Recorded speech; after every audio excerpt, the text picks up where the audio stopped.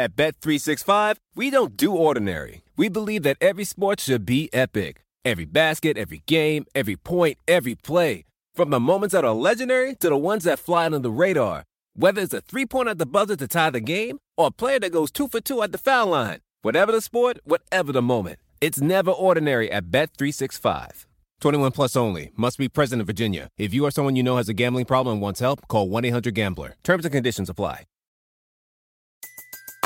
Everybody in your crew identifies as either Big Mac Burger, McNuggets, or McCrispy Sandwich. But you're the Filet-O-Fish Sandwich all day. That crispy fish, that savory tartar sauce, that melty cheese, that pillowy bun. Yeah, you get it.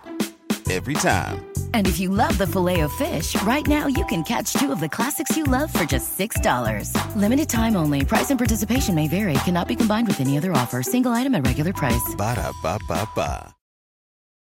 Monday night edition of the pod. No NBA Finals basketball to talk about tonight, but getting into our first real hardcore draft prep session here with Marvin Bagley III. We previously did Michael Porter, but that was a little bit more truncated due to the lack of film that really was available on him. So I want to start with just my initial impression of Bagley, which is he is a very good example of what he is, especially offensively, but I'm not sure that what he is that valuable anymore in today's NBA. I'm amused that that's your takeaway because it's mine similar, but another related point to that is how little of Marvin Bagley we saw that I think is directly relevant to what I would want him to be in the NBA. So as an example of that, he had 24 offensive possessions that were in pick and roll, meaning as a screener, that resulted in a shot or a turnover. And he had 23 defensive possessions. The entire season, he played in 33 games for Duke. And so we just don't have enough, for certain parts of it. I'm not saying, that he's going to be bad at those things, but it's also weird to have film on a guy, but not have as much relevant film as I would like. Yeah, and he's also a guy that you and I at least, did not get to see in other settings because he reclassified. We never got to see him at the Hoop Summit. Obviously, we're not junkies about this. It's not like it would have been possible to see him live before this, but we don't go to like UIBL or stuff like that. Still, I think I have pretty high hopes for him as an offensive player, but the question is, at what position is that most valuable? And I think very clearly the answer to that is center, right? If he's going to be, he's got great rise, quick second jump, gets up for some really nice alley-oops. I think he will be a very solid roll man just because of his ability to get up for alley-oops. And also we actually even saw him showcase a little bit of pick and pop for three as well. The shooting is one thing that's a big question about him, but he shot it very well on a limited number of attempts, 23 out of 58 from three, so 39.7%, but only a 63% free throw shooter. Nonetheless, his jumper looks pretty decent to me. Also showed the ability to hit a couple of face-up jump shots, which I think is important as well for him to be able to work as a one-on-one scorer. So I think that's good. I think that he can be a pretty versatile scorer, and he's got a lot of athleticism. He can play hard on occasion. Wasn't a super high effort guy, but he also was able to play a ton of minutes, which you don't see from a lot of big guys as well. He's playing games at like 37 minutes a game in college, which for big guys is not that much. I don't know. Where do you think he is as a shooter right now? His mechanics for a guy his size seem pretty solid. And he's confident whether he's good at it or not. As a pull-up guy is interesting. Like one of the plays that stuck out to me, and I actually was one of the few Bagley moments I saw live when they played against Texas. It was a tie game with 15 seconds left in the shot clock, so last possession, shot clock off of regulation. And Bagley has, I think it was Texas's power forward on him. It was not Mo Bamba. Maybe Bamba had fouled out. I can't remember. And Bagley just kind of dribbles into a pull-up. And while I am frustrated that he didn't work to get anything better than that, there is some value in having enough confidence in your jump shot to do that. There's judgment questions, of course. But that, and you mentioned the 23 of 58 on threes. I'm sure some people point to that. 40% is a really good rate. He also, talking about sample size, only took 21 long twos. I'm using the Stepien shot charts for this. 7 of 21 on those. So in total, 38% on jump shots is, I think, a fair number you could use there.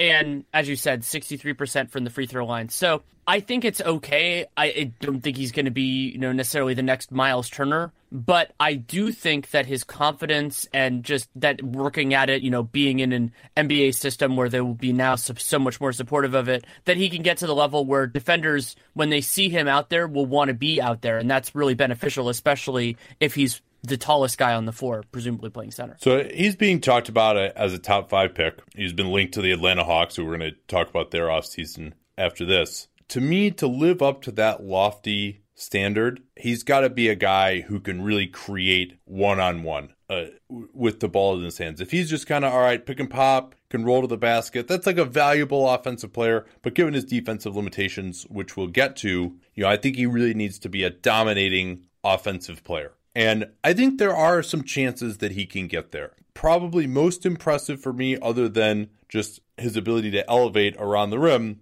is his first step. I think his first step is very good. Even a lot of times, because he would play in 2 big alignments with Wendell Carter, which is part of the reason why we didn't get to see him as much as a roll man as we probably would have liked. He was able to face up. The jump shot is enough of a threat, especially if he can refine it to where you have to get out at him. And, he can shoot over guys as well with that size, that he can put the ball on the floor and blow by guys and get to the rim. He can be a guy who really you have to double team or who is going to score on you. That's kind of, I think, and I don't see him really as a great, back to the basket post-up guy. I think he's more of a kind of catch the ball at 17 feet, turn and face, drive to the rim kind of post-up guy. He can go either direction off the dribble. But the problem is that he has absolutely zero right hand whatsoever. And I've talked a lot of times, and it's lefties most often, maybe even almost exclusively, that I'll use this term with. D'Angelo Russell is another guy like this. For example, I say that he plays with his left side forward, and that most of the time when he has the ball, even when he's facing the basket, he's kind of turned in almost like a closed stance with his left foot ahead of his right. And so usually guys who just play with that orientation don't have much of a right hand. We've seen D'Angelo Russell kind of struggle to develop it. Julius Randle, another guy like that. Bagley is the same way, and he doesn't even try to shoot with his right hand. Like Randle and Russell, at least, they kind of had this idea in their head that maybe I should try and do this. Bagley just can't. He'll get separation going to his right, and then he just has to bring it right back into the defense. And the other problem, too, is that he doesn't really have a great standing reach. 8'9" standing reach is what he was measured at, although it's been a while since that measurement. But still, it's not going to be, especially when you're talking about a center. Center average standing reach is, 9'1" or so, 9'2". So he's well below that. He's kind of power forward, even maybe a little bit below average for the best power forwards in terms of his standing reach, and only a 7'0" wingspan, which again is not amazing for a guy who's his height at 6'11". Not getting great extension on his hook shots, doesn't really have a high release point on his turnaround. So I think that he could be a guy who struggles to score with his back to the basket. It doesn't look particularly fluid for him with his back to the basket. One thing that I noticed with him was that, while I agree with you on his first step just as a mechanical thing, I don't really think he has many moves at this point. There would have to be a lot of skill development with his handle. Bagley also has the tools beyond the handle to be a solid grab-and-go guy. There were a couple times where he made good decisions in that context. There was one play against Georgia Tech, I believe it was, where he just got into a really nice spot and got a dunk for himself. And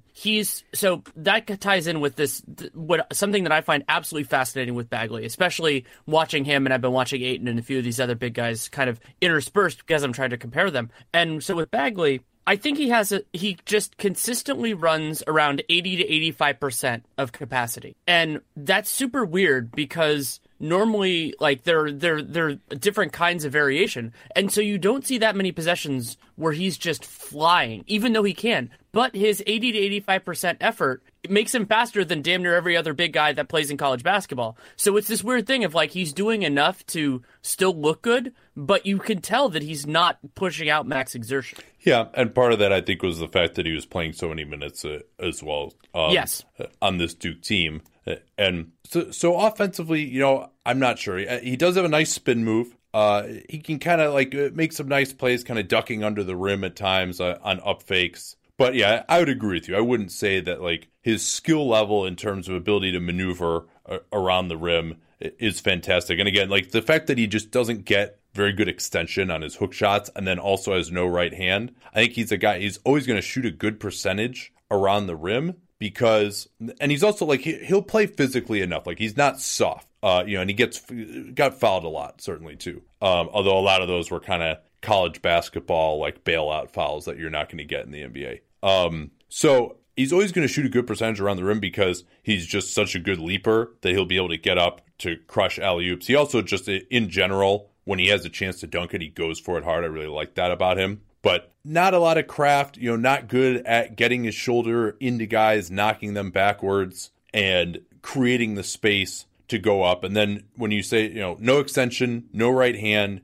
it's going to be, I think, kind of tough for him to finish when he's well contested down there. Now, maybe he can develop that, but usually when we see guys, it's rare that you'll see a guy who doesn't get great extension on his hook, like be able, or on his jumper, be able to develop that. So I'm not sure that he's going to be a great back to the basket guy. So really, offensively, it's going to be either he's a dependent guy, pick and roll, pick and pop, which I think he can do quite well. But then it's how good is that face-up game going to be? And can you get away, too, with guarding him with a smaller player? Can he be guarded by, a Thaddeus Young or that type of modern combo forward? I think that type of player might be able to give him problems. And I'm not sure that he's going to have enough back to the basket, just power game, to be able to really hurt a guy like that. A couple other positives I wanted to mention with Bagley. I thought that he did a nice job at moments of making himself available, finding and moving into interior space. And why that was impressive is because he was playing so much with another center. And Carter can shoot as well, so there were times when Carter would be out on the perimeter. And I also like that Bagley did a couple of those early in transition post-ups, which are another way that he can take advantage. I think the other Bagley kind of post-up way that he could do it, even with a little bit less game, is on switches. If he can, get in a switch, get a 6'3" guard on him, and just kind of, he's not going to use a lot of force to get that guy the basket, but he's so much bigger that I think it could just kind of happen anyway. An offensive comparison for him, if everything works out right, would be like an Anthony Davis type. This is offensive only. But he doesn't have the same type of measurements that Davis does in terms of standing reach. He doesn't have that 7'5" wingspan.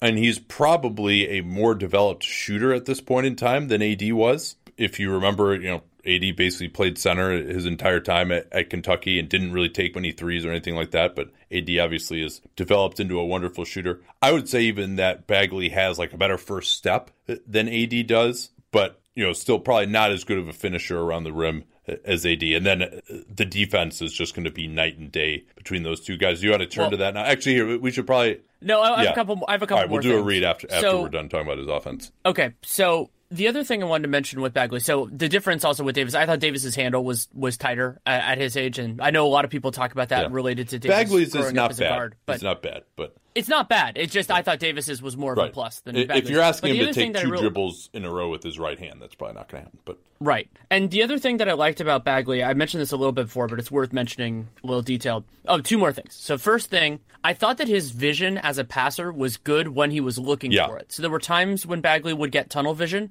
and then in those times he would do that. But like he had a nice pass to the corner off a post up, and I'm sitting there like, oh, that was a good read to be able to make. And Duke had some shooters, so they had those opportunities. The other thing that really there are two more off that really concerned me with him. I thought that he generally struggled to finish over a good, solid contest. Yeah. And in the NBA, you get a lot more of those. Like, that's one of the biggest differences for a 4/5. Yeah. Even with Duke's system. If I could break in there. There are just going to be guys around. Yeah. If I could break in there, he's one of these guys where, let's say you've got like a big rim protector, right? Like he catches it in the post and a guy just puts his arms straight up, a strong guy, and puts his chest onto him. Well, he's not going to be able to just, like the way his game kind of works, he can't just like jump over that guy and get separation and drop in a hook shot or drop in a little turnaround or a slight fadeaway or something like that, right? He kind of leans into the guy with his shoulder and then doesn't get great extension and ends up just like kind of looking awkward and he kind of gets bumped off a little bit. Did you notice that as well?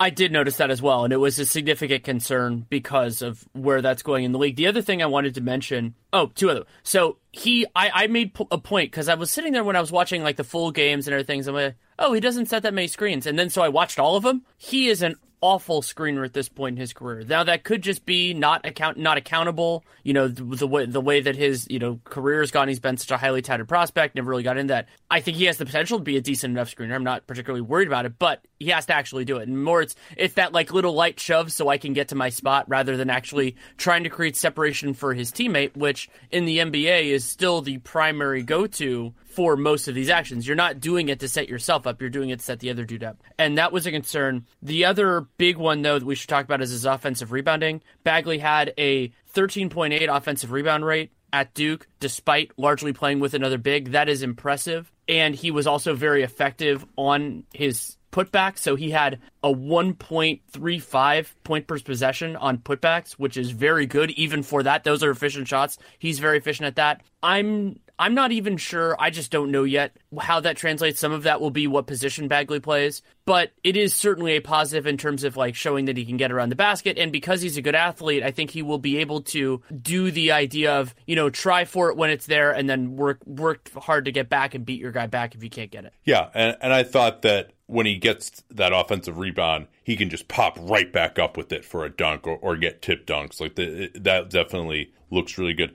Another guy that maybe you could compare him to would be Chris Bosh, another lefty. But, will he become the shooter that Chris Bosh is? That's or was. That's unlikely. Well, and I like Bosch's post game better too. Well, it was interesting because Bosh was not really like a back to the basket post up guy either. He was much more of an ISO turn and face kind of guy, lefty, using the threat of the jump shot to then put the ball on the floor and get by guys. So I think like in that sense, the way in which Bosh was successful, especially if you go back to his Toronto days, is more like what you would hope that Bagley could eventually become. But again, I think, Bosh wasn't as good of a defender in Toronto. He became that more in Miami. He was able to play center in Miami, but that was more based on, I think Bosh had more length and a higher standing reach than him. Bagley more explosive probably than Bosh. But also Bosh just was awesome at moving his feet, and he developed great intensity once he played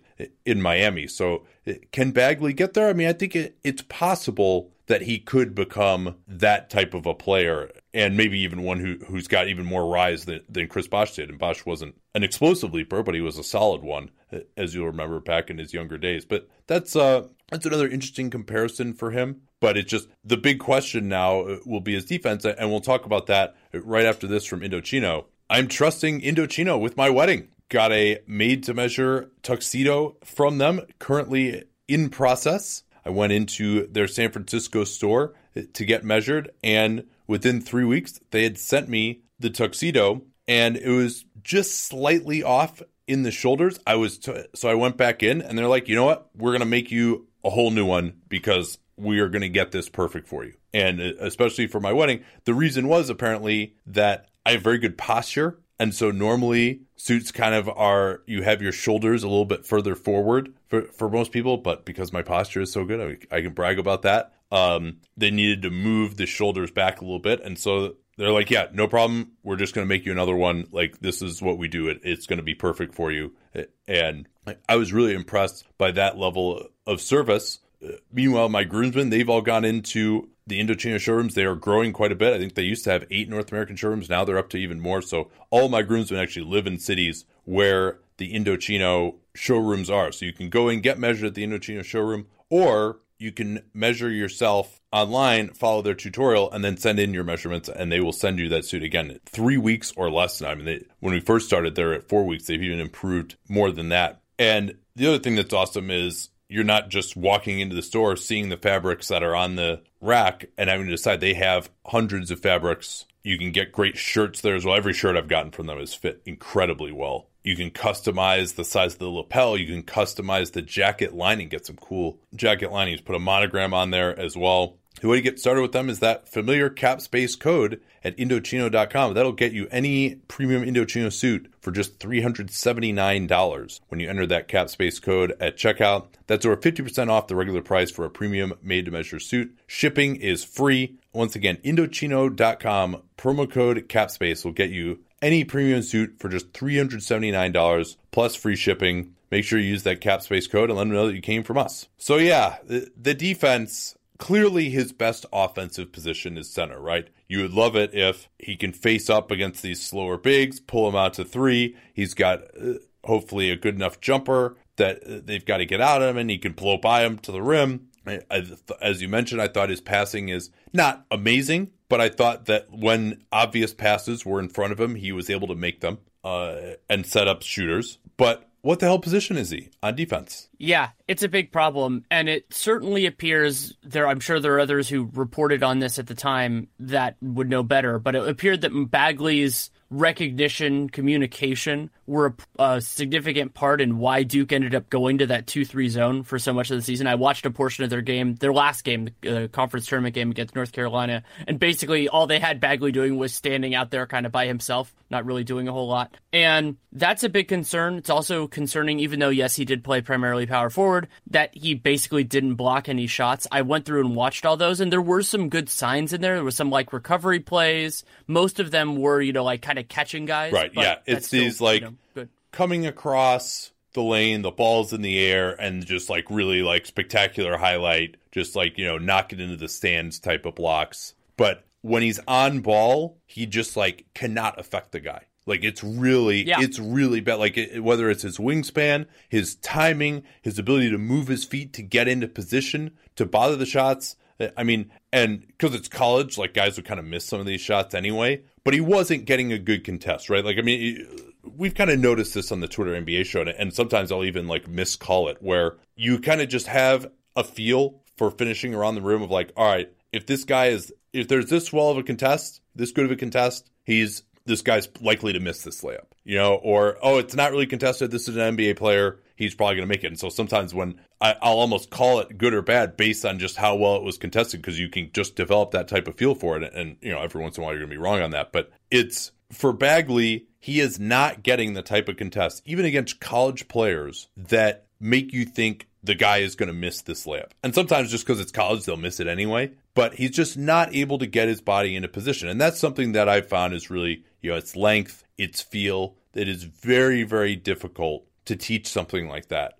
And so I have big time reservations about his ability to protect the rim well enough to be a solid option in conventional pick and roll defense as a center. What do you think of him? Well, first of all, do you agree with that? And second, what do you think of him as a potential switch guy? I do agree with that in terms of the center. I have just gargantuan concerns. I do think he could be like a backup five, in those lower leverage circumstances. A lot of times teams have less capable guys on the floor. Not only at center, I think people focus on that, but also just the guards that play on second units are usually not as threatening, because if they were better, they would start. And so in those circumstances, sure, maybe you could throw him in a little bit. And I think more NBA teams should consider that just as a use of resources thing, because they could give him minutes. I think he'd look good there. But then, so I want to read, this is 2 sentences because it ties in with what you just said, and it also ties in with him as a switch defender. I wrote, does not make opponents feel him enough offensively, moves feet well enough to stay in position, but that position is not good enough. Yeah, I think that's a good way of putting it. And so that was especially true when he was going against guards. Like when Bagley was defending forwards, guys that are, let's say, 6'7" and taller, I thought he did a better job of staying in front of them. The contest problems you brought up were still there. But once you got into the real faster guys, like the next level, I think that he has the capability, if he really tapped into it, brought more effort, to do a better job, but that is not in there right now. And the athleticism gap at the guard positions in the NBA right now is absolutely massive. I mean, there are not just Damian Lillards popping around in college basketball, whereas there, or Jamal Murray even, Jamal Murray, part of the reason we liked him so much as a prospect is that he was special, and he's really put it together a little bit more in his second year. Bagley had some trouble with those kind of guys, and the NBA is full of those kind of guys. Well, and I think also as a switch guy, the lack of length has 2 problems. Number one, he's not able to really get a good contest on mid-range jumpers or three-pointers. And then number 2, because he can't really kind of back off and contain, now he's got to get up on guys. If they get past him, now he doesn't have the length to contest from behind for that Clint Capella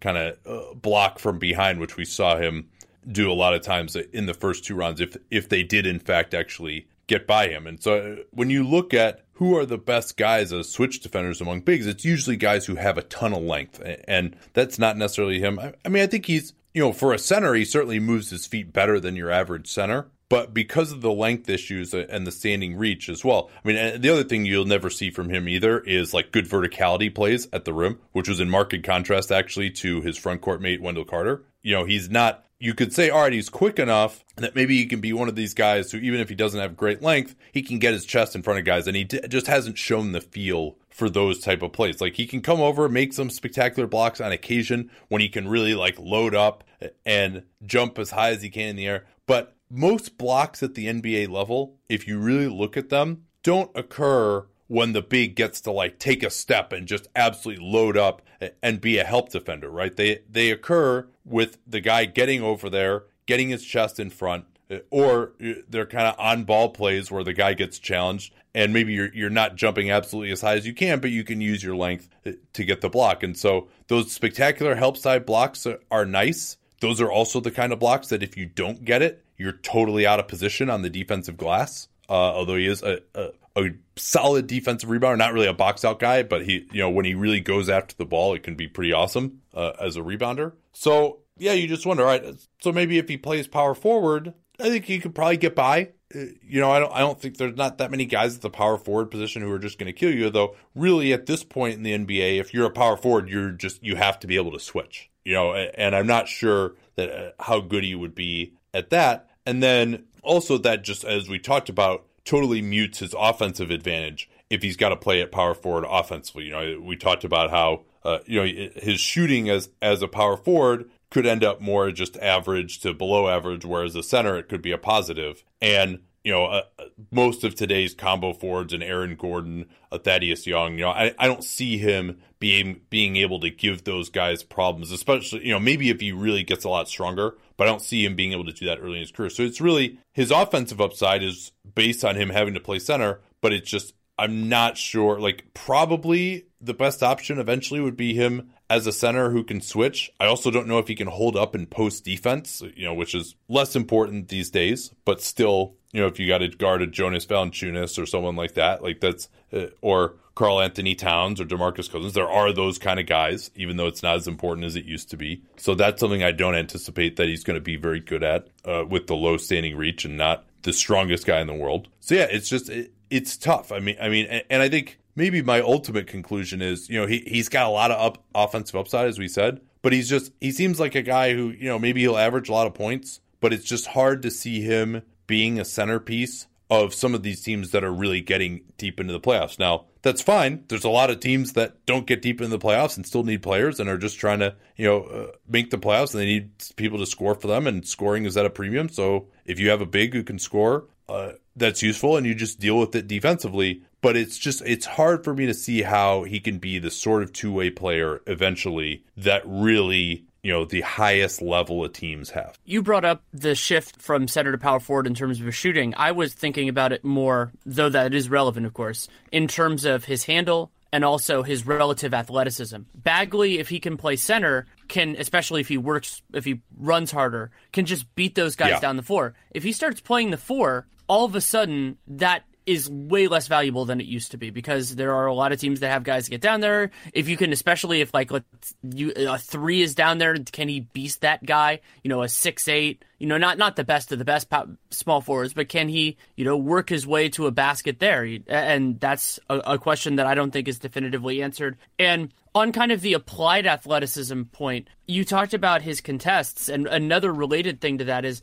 I just wrote, one of my notes is, why aren't his closeouts better? Like, because he isn't long, but it's just, I think that might be partially a recognition issue of like, okay, how close do I need to be when this guy's starting his shot versus how close do I need to be at all that? Maybe you can coach that up a little bit. I think that you can, but it's another kind of concerning sign about his kind of place within a modern NBA defense. Yeah, by the way, I just looked it up. Chris Bosh had a 7'3.5" wingspan. And again, a guy who I think moves his feet better than Bagley. Also interesting for Bagley is he doesn't really, like a lot of skinny guys, he has trouble getting his butt as low as he needs to in a stance. So that's a little bit of a problem too. He needs a little bit more hip flexibility. So yeah, I mean, I think I'm not going to say like, oh, I wouldn't want to take this guy in the top 5 because, he has all these physical tools. I think he can be, offensively, I completely see it. And I think he does have superstar upside on the offensive end, although he does have a long way to go in terms of his skill development. But, the guy's coming out after his freshman year,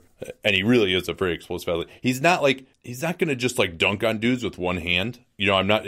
Part of why I think, I'm not sure whether he has smaller hands or just, isn't comfortable kind of palming the ball and getting good extension, whether it's for one hand dunks or, for hook shots. So that's part of the issue with him too, I think. But I don't know. We'll see as we get into the rest of this class. But I do have some reservations about taking him that high, just because you wonder about. I mean, we've seen, and he's got maybe a little better size than some of these guys, but some of the biggest busts in the last 10 years have been basically traditional power forwards. And how many of those guys are really left in the NBA at this point, who can't play center? It's you got to be a Blake Griffin level of offensive talent at this point to really hold up as a traditional power forward who's not a great three-point shooter. Or maybe he becomes a great three-point shooter and that makes things easier on offense. But then, of course, there are the defensive limitations. Anything else you want to say on him before we move to Atlanta? Just briefly, so Bagley is 19 years old. He was born March of 99, so he's about a year younger than Mo Bamba, and I think 6 months or so, I think it might be 10 months younger than DeAndre Ayton because he reclassified. So he is on the younger side, but a lot of his issues are not really related to age as much as just what his skill set is and everything else. Oh, I want to bring up another point because I think this can work as a bridge of points, though I think we'll probably have to do a read, is I didn't watch John Collins at Wake. He wasn't high enough on our list, and Wake was not on my radar last year. But watching John Collins as an NBA player and wondering kind of how he would fit on a good team is similar to how I feel about Bagley, where it's okay, he's certainly good at playing basketball, but how do you convert this into a spot, a niche on a good team? And that's part of what makes it so funny that Bagley might end up being on the board for the Hawks, is that they're not the same player, but they have similar strengths, weaknesses, and flaws that are, in terms of fit within the league. Oh, I did have a couple other notes here on Bagley. I just wanted to get to. Shot 76% at the rim. Again, I think he's always going to be a high percentage finisher just because of his ability to get up and dunk the ball. Not only does he not have a great wingspan, but he really seems to have trouble transitioning from moving his feet to challenging a jump shot. I mean, there'll be a lot of plays where, not only is it just that his arms are too short on the contest, but he's just not even really able to get his hands up as well. If guys cross over and go into a pull-up, he can kind of stay in front, but he can't actually transition quickly enough into that challenge. I think his jumper, he did have a few bad misses that were just air balls that were surprising. That's can always be a little bit of a concern. The free throw shooting is a little bit of a concern. His release is not incredibly fast, but as I mentioned, he had some three-pointers for pick and pops. I think he shoots a relatively easy ball. He should be able to speed up his release, I think, in time. So I'm of all my concerns about him, him never developing the jumper is lower on the list. I think my anticipation would be that he's going to be a guy who, if not a knockdown three-point shooter, should be able to adequately shoot the NBA three in time. In the post, I mentioned how he really, on his face-up game, he goes either way, but he has to bring the ball back into the defense if he goes right. In the post, it's much more just got to go right shoulder every time. He went 35 times to his right shoulder and only 12 times to his left shoulder per synergy, and really just no moves at all going left shoulder. I mean, he's kind of just, he'll spin to his left shoulder and then just almost like he doesn't realize the defense is even there, just kind of try and bring the ball back up through them. And because it's college, he would get bailed out on fouls on those plays, but it never really looked very good, I thought. I thought he competed pretty well in the post, trying to get position. So against switches, you mentioned he had a good feel for finding passing angles to make himself available. I thought he ducked in reasonably hard. Worth noting, too, though, that on a lot of these, he was guarded by a much smaller player because he was playing next to Wendell Carter at center. Not a guy that I see being, a real bruiser inside. He is listed at 235, which for his height and age and body type is not bad, but you wonder whether he can actually get much stronger or at least put on more size than he already has. And I think that's all I had. But really, to me, it's just, can he be a primary offensive creator? If he could be that, then I think, all right, top 5 is reasonable for him, even with the defensive limitations. If he's just, a dependent guy, can get some dunks, can shoot some threes, but, you're not actually going to throw the ball to him, then, I'm not sure you want to go there with him in the top 5. Yeah, and I've struggled to place him yet because I haven't watched enough film on everybody else yet. But it's it's harder to succeed. It's harder to make that into a lockdown rotation player. Somebody who's like, okay, if they're in the conference finals, you have to give them 25 minutes a game. Like that's a little bit of a concern for me. As you said, not every team gets to the conference finals, but before going through a lot of these other guys, that is a concern for me with him. All right, well, if you want to see Marvin Bagley wherever he ends up next season, the easiest and fastest way to do that is with our friends at SeatGeek. They save you time and they save you money. First of all, they aggregate ticket selling sites together, so you don't have to go to a bunch of different places anymore. That's number one. Number two, perhaps even more time saving, is they rank every ticket based on value. So you can look in the section you want to be in, and you don't have to worry now, oh yeah, this seat is 10 rows behind, but it's also $17 cheaper. So which one is a better value? They'll just tell you, look for that big dark green dot. The darker green, the better. Click on that, and you can trust their algorithms. I've certainly found them to be quite accurate. I got a great deal on tickets. I don't buy a lot of tickets to NBA games because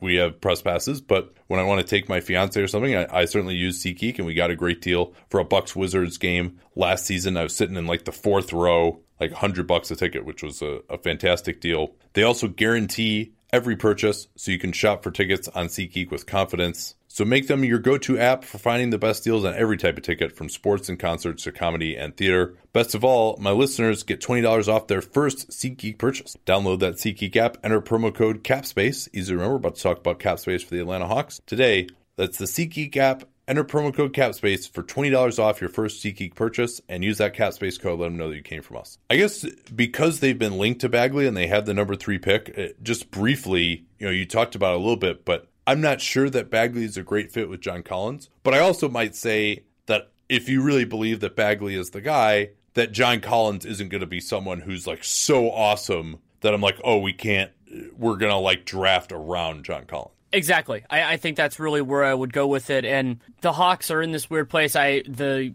offseason preview, I just put it up at The Athletic. I thought that would be a nice little piece of synergy. That's the one that went up today. I talked about how the Hawks have young talent. They have, Taurean Prince as well and all these other guys. But to me, none of them are so good that they should really preclude a team from taking the best available prospect. Yeah, I agree. Now, there aren't really point guards being talked about in this range.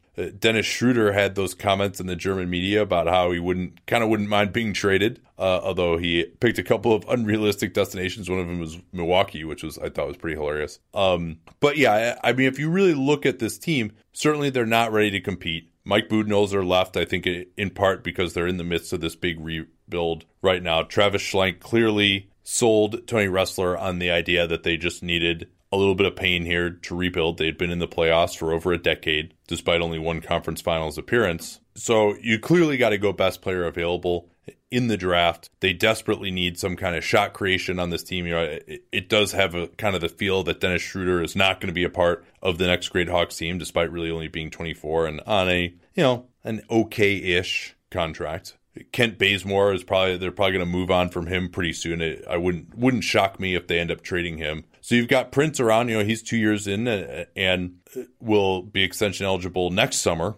He's a guy who I think can be a solid 3-and-D type of player. He actually had some pretty big scoring games at the end of last year. He's shown his ability to shoot the three off the dribble, which is promising. Not a guy I think of still as a top 2 offensive player, but he's made some developments at Hawks University. And then they got John Collins, and it's really that's pretty much it for this team in the long term. They got Taurean Prince and John Collins are the only 2 guys that I'm really looking at as pieces for them going forward. And even John Collins, I'm not sure, we talked about him on the pod with the young prospects. I'm not sure that he's really, because he has a lot of the same limitations as Bagley, where he's more of a center on offense and kind of a power forward on defense, but doesn't really switch well enough to be a power forward, doesn't protect the rim well enough to be a center. So I'm not even sure that Collins is more, I think, kind of like a nice backup big, most likely, on a really good team. So at least it's nice they can go pretty much any direction here now. They can, and the Hawks have draft assets beyond the 3rd pick. They also have 19, 30, and 34. They could combine those if they want to. They could do that. But another option, theoretically, this all depends on how Travis Schlenk's board is set up,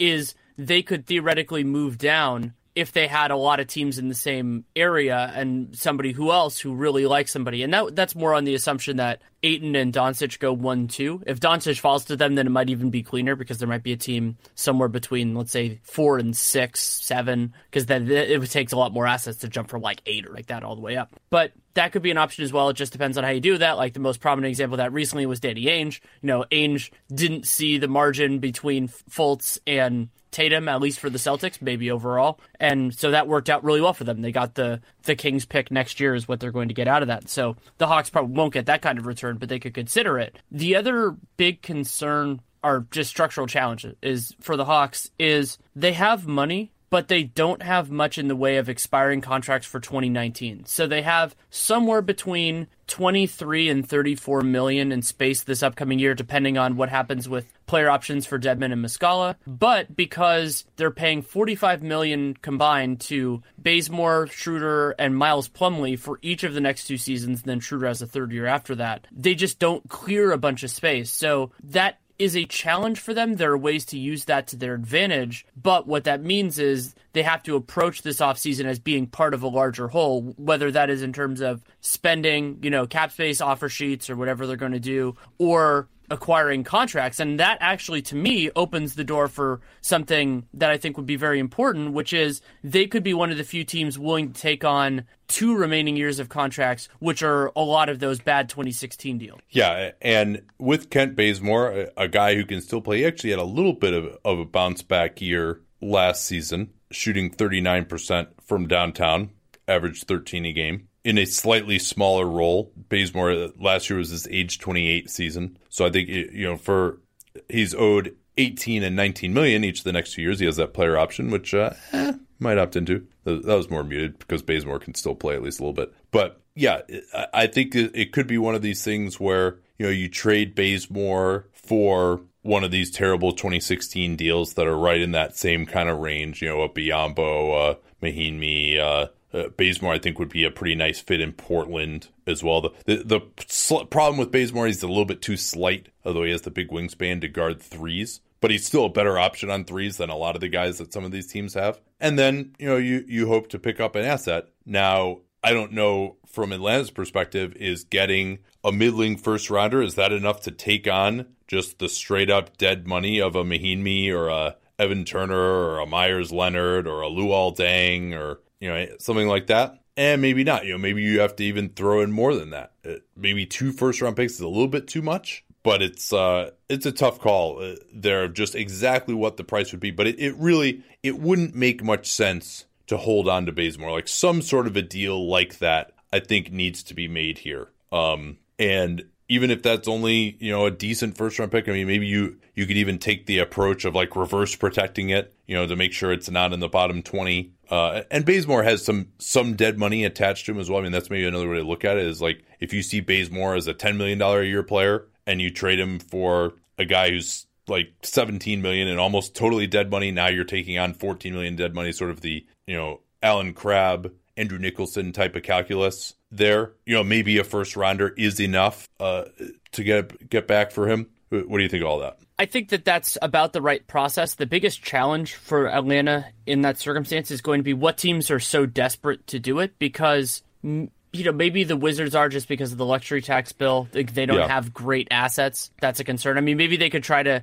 get, instead of getting a first-round pick, if they have more interest in Kelly Oubre and just seeing what he could do. There are other ways to make that work. But, for example, the Knicks with Noah. Would the Knicks love to dump Noah? Yes. Will they give up a good draft asset to do so? Probably not. Well, they know they're going to suck this year. So, I mean, it would have to be a team that's more interested. Right, but a lot of teams are actually in those conversations, where they're going to go through it, or they're teams that are limited, like maybe like Milwaukee, for example. They still owe that first round pick to Phoenix. That gets complicated. I'm sure they would love to dump some of their bad contracts, like Henson or whoever else. And actually, Bazemore would be pretty interesting on their team. I don't think it'd be a perfect fit, but it'd be interesting at least. And like OKC, I'm sure they would. There's money that they would love to dump. All those kind of teams, but there's no just like, okay, we need to clear the space because we're getting like LeBron or something like that. The clear impetus for all that. There will be next year, or maybe even at the trade deadline, if the asking price goes down a little bit. But so what I would probably do as Atlanta is you ask for the moon.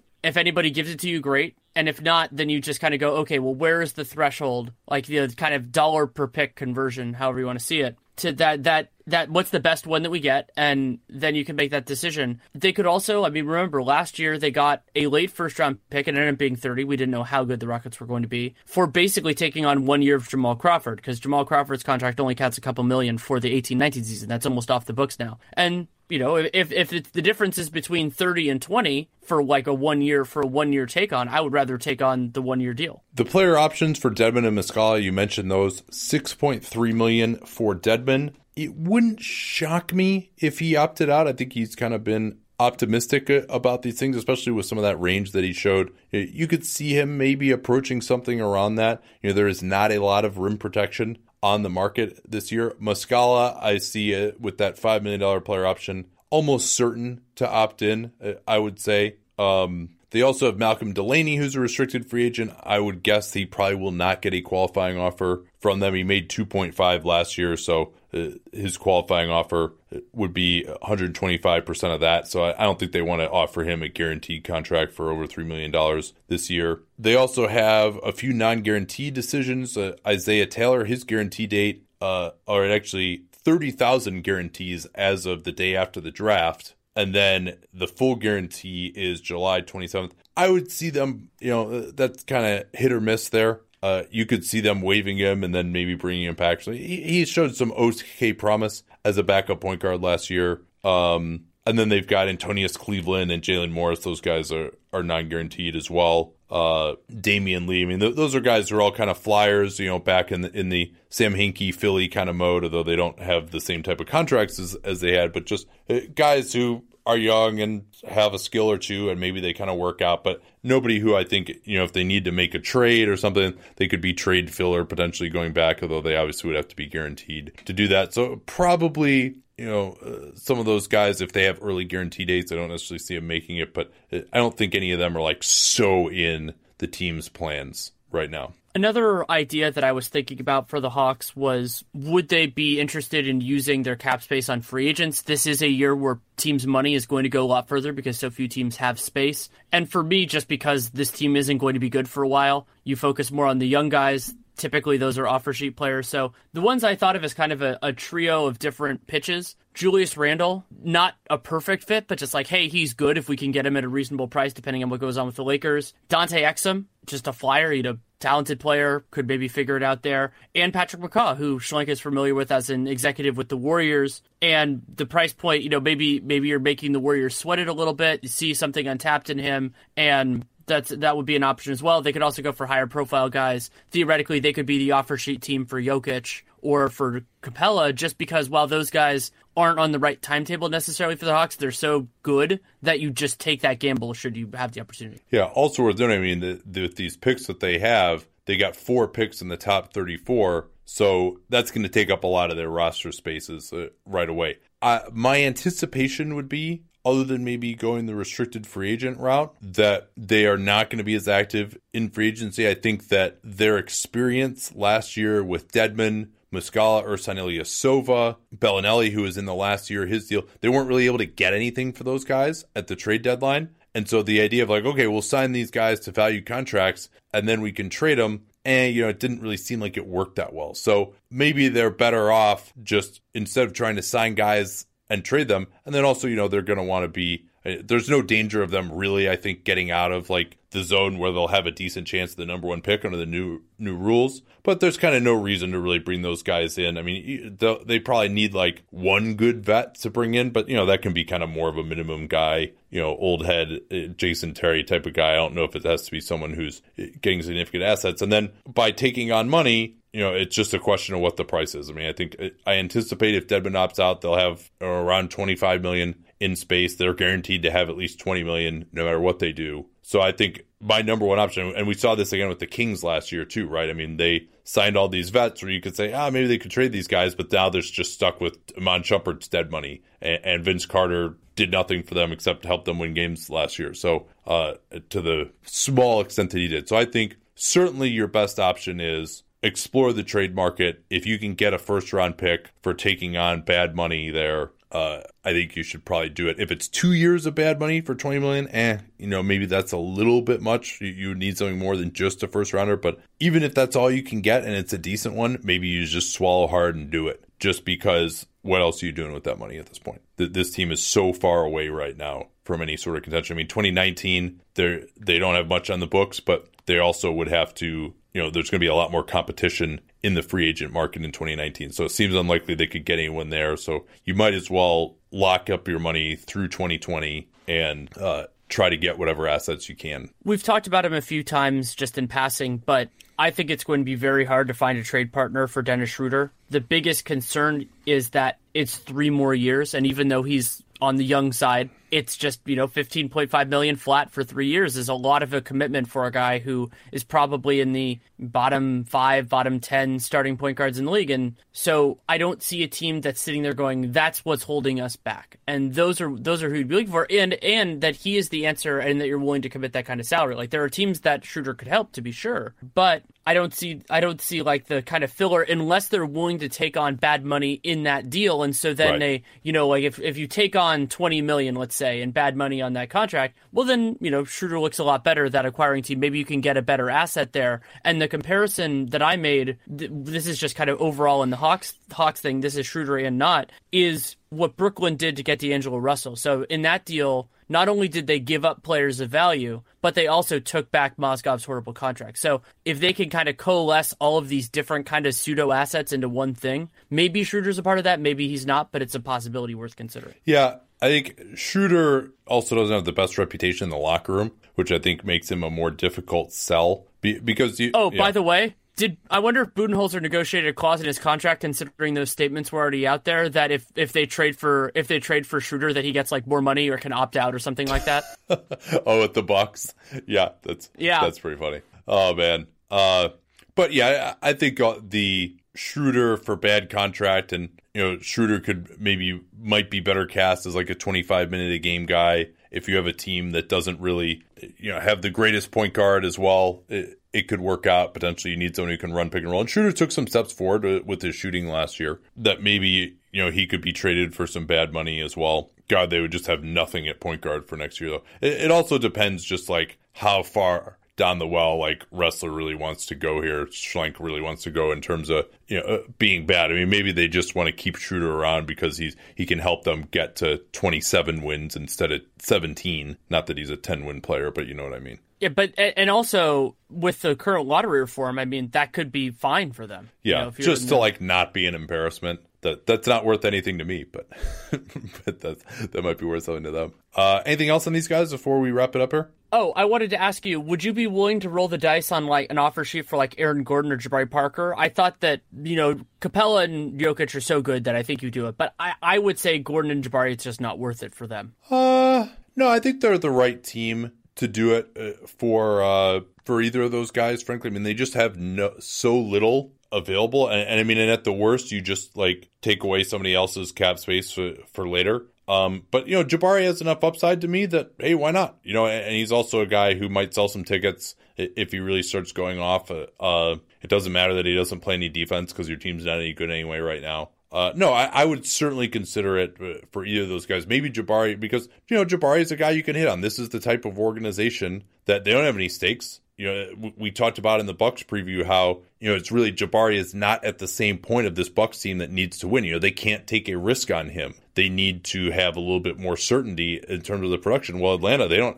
All right, it doesn't work out. Fine, you cost yourself like some mid first round pick you're going to get with that money. So why not do it? And then at least you put the Bucks into a difficult situation. Because, I mean, and Jabari could turn out to be an awesome scorer for you. I mean, even if there's only a 25% chance of that, maybe you give it a shot. Now, do I want to go 4 years at $25 million a year? Maybe not. But, certainly I would think about it, depending on what the price is. I think that's this team, maybe more than any other team that we're talking about right now. Even like, a Phoenix or something. Phoenix has been in the doldrums for so long. Like, this is a team that really, it would totally maybe make more sense for than just about anyone else. Because the stakes are so low. So why not swing for the fences? And they'll have a pretty damn good idea what the asking price is going to be on their cap space before any restricted offer needs to be made. So maybe that your calibration will be right. If it's like we're giving up the 20th pick to try to get Jabari, and presumably if the Bucks match that deal, then they have that opportunity anyway. They're only getting themselves the opportunity to theoretically get matched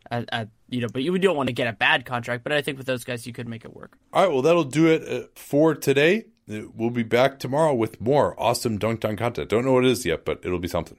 So we'll look forward to talking to y'all then. Anything you need to talk about before we go to Hank? The offseason preview I wrote for the Hawks is up at The Athletic if you want that kind of angle on it. A lot of similar topics, of course. That Real GM piece on draft prospects. And since we have time without NBA Finals games, I should have the Danny Storytime done for that one by the end of the day today. That's Patreon. It's the director's cut version of it. So I'm going to explain like how I analyze prospects, what I'm looking for. I might do it in the context of Marvin Bagley. I might not. I haven't decided yet. All right. Thanks so much for listening. We'll talk to you again tomorrow. Till then. At Bet365, we don't do ordinary. We believe that every sport should be epic. Every basket, every game, every point, every play.